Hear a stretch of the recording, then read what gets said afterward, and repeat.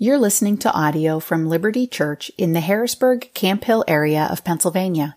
For more information, please visit www.libertyharrisburg.org.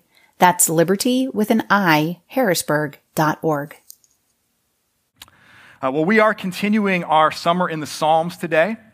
And as we celebrate our nation's independence, the many gifts that we enjoy as citizens or residents of this country, people who call this country home, we actually remember that every day, not only once a year, but every day, every time we gather as God's people, we get to celebrate the far greater works of the Lord. His creation, His redemption, the works of His hands that will endure forever. So we're in Psalm 111 this morning. That's on page 509 if you're using one of those black hardcover Bibles. It'll also be on the screen behind me. But I invite you now to listen with open ears to this book that we love. Praise the Lord. I will give thanks to the Lord with my whole heart, in the company of the upright in the congregation. Great are the works of the Lord, studied by all who delight in them. Full of splendor and majesty is His work, and His righteousness endures forever. He has caused His wondrous works to be remembered. The Lord is gracious and merciful. He provides food for those who fear Him. He remembers His covenant forever. He has shown His people the power of His works in giving them the inheritance of the nations. The works of His hands are faithful and just. All His precepts are trustworthy.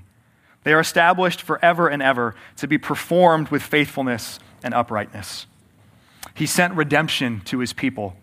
He has commanded His covenant forever. Holy and awesome is His name. The fear of the Lord is the beginning of wisdom. All those who practice it have a good understanding. His praise endures forever. This is God's word. Let me pray for us. Father, we ask now by the power of your Holy Spirit that you would open our eyes, that we may behold wondrous things out of your law. Open our ears, that we may hear what you will speak. Open our minds, that we may understand what it means to revere you. Open our hearts, that we may grasp the treasures of wisdom and knowledge hidden in Christ. And then open our mouths, that we may boldly proclaim the mystery of the gospel. It's in the name of Jesus we pray. Amen. Psalm 111 is actually an acrostic poem. So after the opening line, praise the Lord, this psalm has 22 other lines, and each one begins with the next letter of the Hebrew alphabet. It's not the only psalm to use that form, but here, that acrostic form of this psalm speaks to the vastness, to the comprehensiveness of the works of the Lord. So you can think of Psalm 111 a little bit like this. It is an A to Z, or quite literally an alpha to omega song or poem about the greatness of God, about the greatness of His works. And we can consider Psalm 111 in three parts. This is a psalm about commemorating God's work, anticipating God's work, and then participating in God's work. Commemorating, anticipating, participating in. So first, commemorating God's works. This whole section of Psalms was actually used by the people of Israel in their yearly rhythms of worship and festivals. And most specifically, this section of Psalms was used during Passover, when God brought judgment upon the Egyptians and brought His people out of slavery in Egypt that they'd been in for 400 years. What is this psalm praising God for, as it's even setting up some of the psalms that come after it? It's praising God for both His creation and His redemption. So when it says there in verse 2, great are the works of the Lord, and in verse 3, full of splendor and majesty is His work, that's the psalmist has there in view God's creation. That everything that exists only because God spoke it into existence. And the things that God has spoken into existence are beautiful and good, and they elicit reverence and awe and worship from us. That all things were made through Him. I was reading a little bit this week and read this, that in Cambridge, England, The Cavendish Laboratory is a science lab named after the former chemist and physicist Sir Henry Cavendish. He lived in the 18th century. Over the entrance of this lab are inscribed the words of Psalm 111, verse 2. And one author refers to it as a charter for every believing scientist. So above the entrance to this lab, it says, "Great are the works of the Lord, pondered or studied by all who delight in them." And as I read that this week, I just was really encouraged about that. Christians should never be anti-science. We should always be the best scientists. We should always have the best scientists because we actually recognize science as the pursuit of understanding the works of the Lord, of understanding and enjoying and delighting in the world God made. Even when that, and some of you have done this and know this well, even when that stirs up hard questions about how science and faith are compatible, about how they work together, we should never stop pursuing understanding the works of the Lord.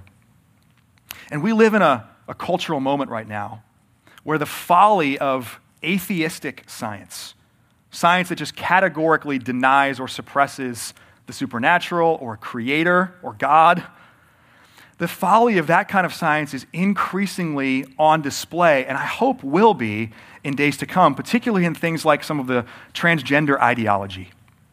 So we in our cultural moment have people on the one hand insisting that science is real, simultaneously insisting that biological males should compete in women's Olympic weightlifting. And I have a hope, maybe naive, but I have a hope that someday, God willing, people will wake up from some of the folly of that. And when they do, may they be met by a multitude of Christians who compassionately and graciously guide them to the place where all science points, all honest science points. Great are the works of the Lord. Great are the works of the Lord. But even more than creation, this psalm is praising God for his redemption. How he brought his people out of slavery in Egypt, and then more broadly, how he brings us out of slavery to sin. Knowing that the Passover was the backdrop for these psalms, that brings a lot into our understanding of what the psalmist is writing here. With that in mind, with that as the backdrop, a lot of these lines come into clearer focus. So the food that God provided, verse 5, that's the manna that God gave to his people each and every day to sustain them in their 40 years of wandering in the wilderness. The covenant, the next line, is the covenant that God made at Mount Sinai, saying that he would be their God and the people of Israel would be his people. He was going to make them a royal priesthood, a holy nation. The power of his works, verse 6, those are the 10 plagues that God sent upon the Egyptians to loosen the grip of Pharaoh. That's God parting the Red Sea, making a way where there really was no way and bringing his people out. The inheritance of the nations, that's God bringing people into the promised land, giving them cities they did not build and wells they did not dig and crops that they did not plant. And then the precepts, verse 7, those are the laws and the commands that God gave to his people. That he did not leave them to figure things out on their own, that he revealed more of himself. He revealed more about how they were to live and how they could live as free people and not to enslave themselves again by each going their own way. So there's a couple things for us to see from this commemoration that's happening in Psalm 111. First, to commemorate God's works is not simply to remember them. It is to, as the psalmist says, study and delight in them. And when you can think of it this way, there's a difference between merely reciting historical facts and reliving the experience of those things. So there's a difference, for example, for me saying, hey, in 1993, Game 6 of the World Series, Joe Carter obliterated the Phillies' hope of winning that World Series by hitting a game-winning home run. I could tell you that, but there's something different about the pit that starts to form in my stomach and the devastation I felt as a young 9-year-old crying in front of the television when that happened. That's reliving it. That's different than just reciting it. To commemorate something is to step back into it and actually to bring it into the present, to experience something of the difference that it actually makes right now. Eugene Peterson once wrote, "The past is not a restored historical site that we tour when we're on vacation. It is a field that we plow and harrow and plant and fertilize and work for a harvest." So I want to ask you this morning, church, do you study and delight in the works of the Lord? Do you study and delight in his creation, his redemption? Have you immersed yourself in Scripture, in the Word of God, so that you actually can delight in those things? Some of us need to stop dipping our toes in the shallow end and dive all in to plow and plant and work the field of the Bible and of a life before the face of God in prayer so that we actually can reap a harvest of delight. Others of us, maybe in this moment or in certain seasons of our lives, have dived in, have worked that field. But maybe it's for you becomes stale or rote. Duty instead of delight. And if that's you, I want to call you, I want to invite you to stop merely reciting God's works and to begin again to relive them. How? How can you do that? The same way the psalmist is doing here in Psalm 111. By not only praising God personally, but doing so in community with the congregation. Did you catch that as we read this psalm? Look back at verse 1. Commemoration is both a personal and a communal pursuit. So it's personal. The psalmist says, I will thank God with my whole heart. I will not live vicariously off of someone else's gratitude, someone else's study, someone else's delight. I won't just, we might say in our place and time, I won't just consume other people's books and sermons and articles and podcasts. I will look for the glory of God until I actually see it. I will look for the glory of God until I see it, until I'm astonished again, until my soul is stirred again. But on the days I just can't see it, because there will be those days. On the days where my own sin or the brokenness of this world so obscures my view, then I will praise in the company of God's people, and I will rely upon them.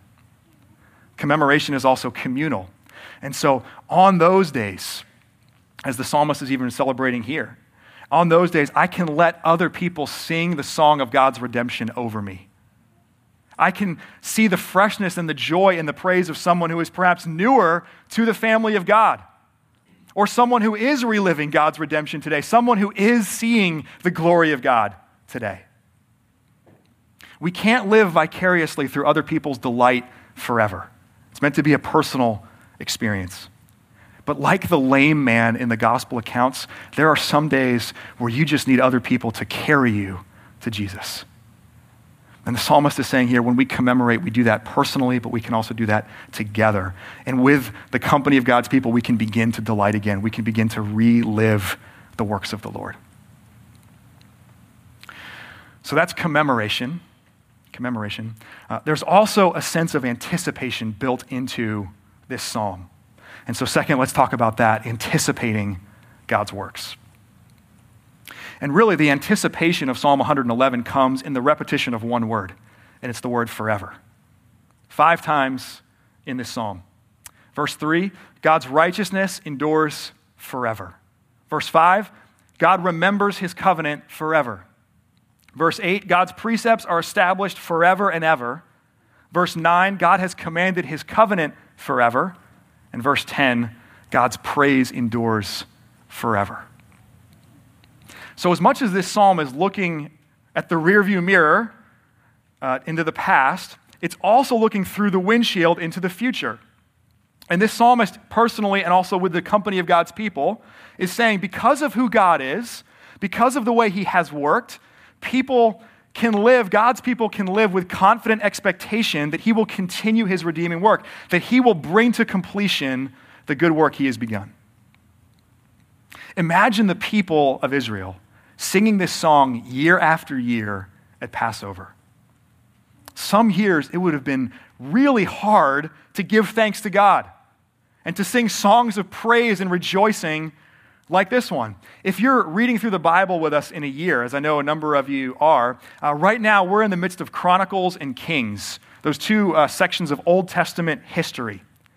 And if you've been reading that, or if you're familiar with that story in some other way, you'll know there were a lot of bad kings over the people of God. Most of them actually were pretty bad. And their rebellion against God led the people into some miserable circumstances. So imagine the faithful gathering at Passover singing this psalm when Ahab was king of Israel, or when Manasseh became king of Judah. In those days, the rearview mirror would not have been enough to sustain hope. Nostalgia, maybe. Hey, remember the good old days when David was king? Or Solomon was king? Nostalgia, but not confident expectation of God's ongoing redemption. And so the people of God must also anticipate. We must cling to the forever nature of God and his work. That's really the essence of this word covenant that you heard repeated several times in this psalm. God, as a covenantal God, he promises to be our God and that we will be his people. And the nature of the covenant is to say, even when you, my people, don't uphold your end of the bargain, I'm still God, I'm going to still uphold mine. That even when you are faithless, I'm going to remain faithful. See, if it were just about commemoration, if it were just about us remembering God's works, we would be in trouble. But God is not the only one, or we are not the only one who remember in this psalm. God remembers. And as we read there in verse 5, he remembers his covenant forever. So we grow in our communion with God. We can grow in our delight in God as we remember.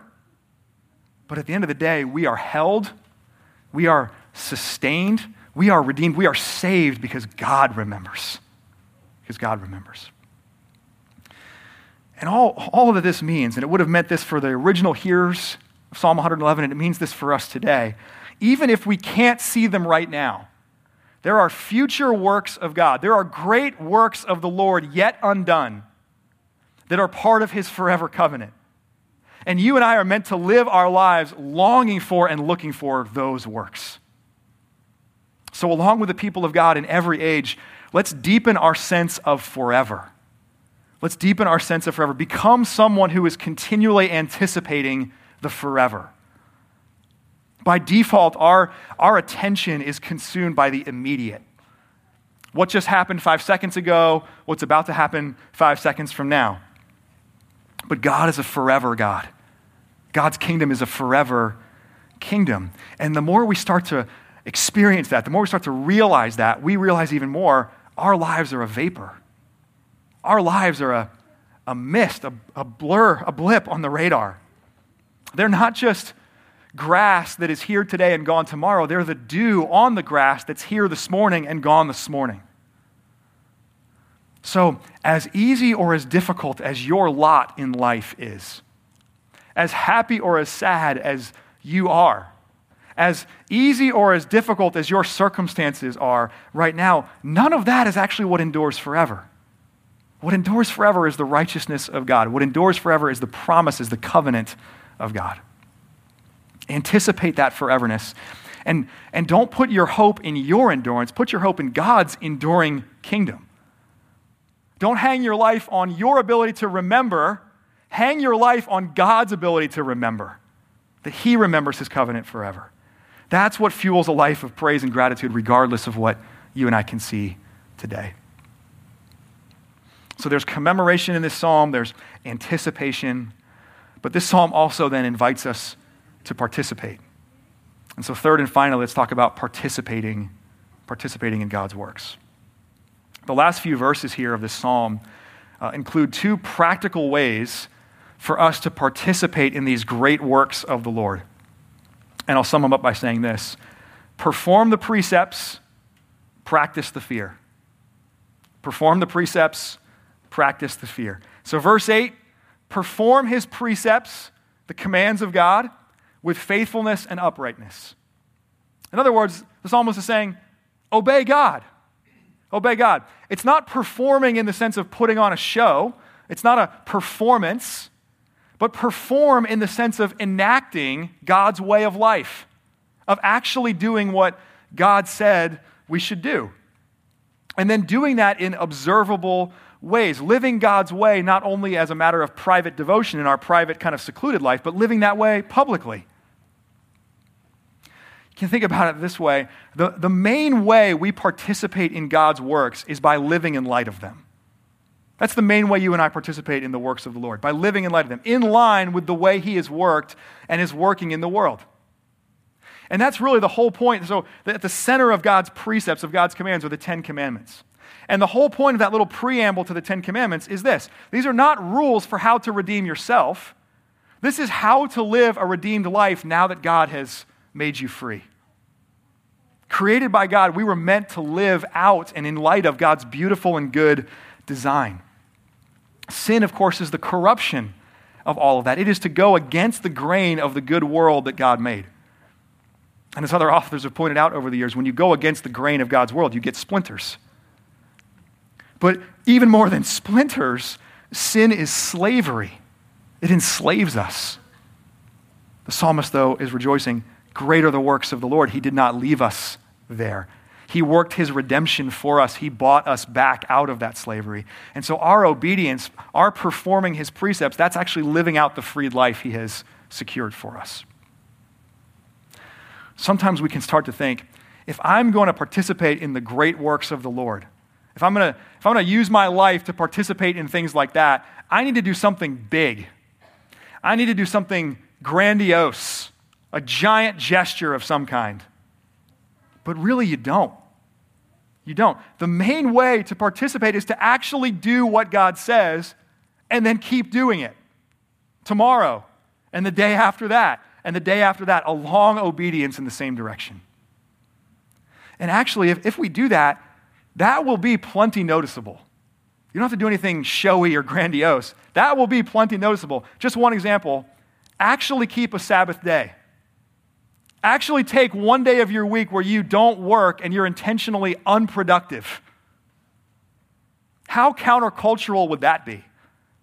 How noticeable would that be in the culture in which we live? But how compelling would that be? That is what it means to participate in God's works. That is living a truly free life. So perform the precepts. And then the second practical thing, the psalmist closes with this in verse 10, practice the fear of the Lord. Practice the fear of the Lord. To fear God is really to acknowledge him. It's to live in humble reverence of God. And it's to stop kidding ourselves that we have more power or control over our lives, let alone anything else, than we actually do.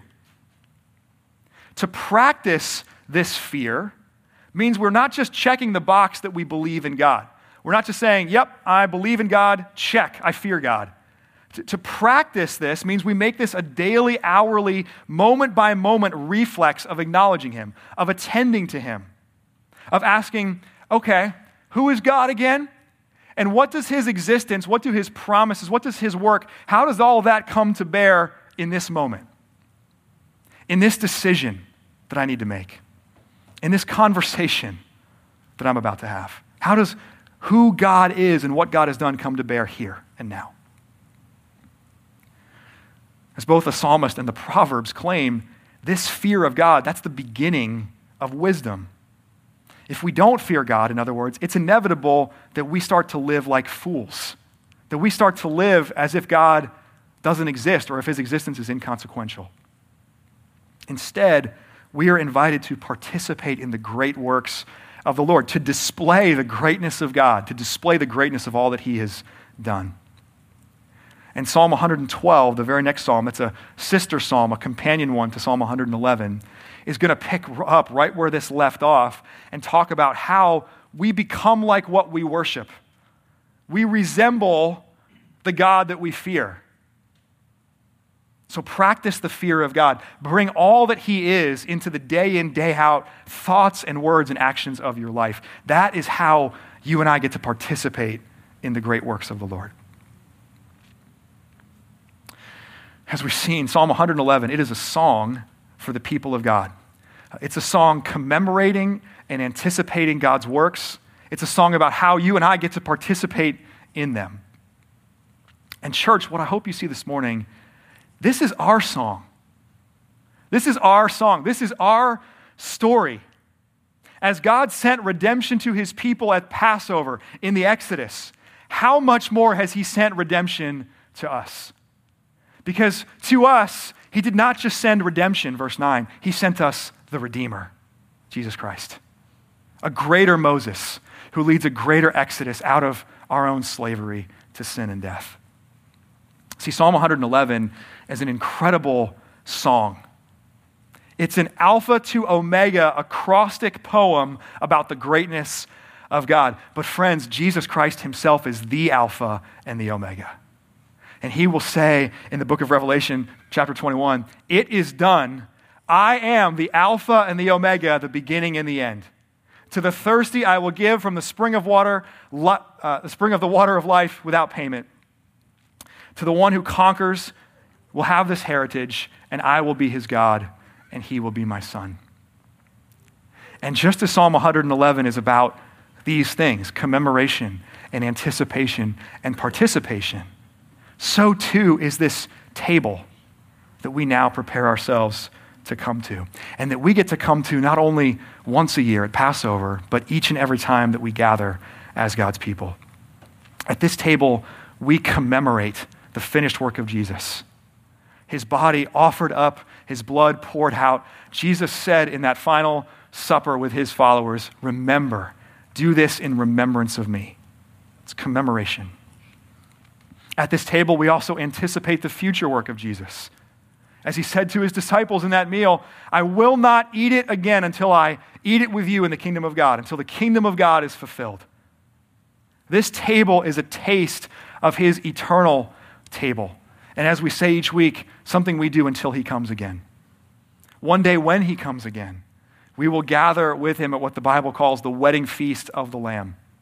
And so we eat and we drink this bread and this wine, anticipating that forever of God's covenant, of God's kingdom, his future work yet undone. At this table, when you come each and every week, you come proclaiming, "Come quickly, Lord Jesus, bring it all to completion." Bring it all to completion. And at this table, we participate in Jesus' work. In a unique way, we get to experience our union with him. That God did not just send us redemption, but a redeemer. And that we by faith are crucified with him, that we by faith are raised to new life with him, that in him all of the inexhaustible grace of God is yours. So come now, church, and feast again on his grace. Come now to commemorate, to anticipate, and to participate in the greatest work of the Lord, the salvation he has offered in his Son, Jesus Christ. Amen. Amen. Let me pray for us. Almighty and loving God, we bless you for all the great works of your hands, for this world and everything in it that you made, that you spoke into existence, for the redemption that you have worked and are continuing to work, extending the blessing of your grace as far as the curse of sin is found. Help us, fickle as we are, to commemorate your great works, to anticipate your future great works, and to participate in them.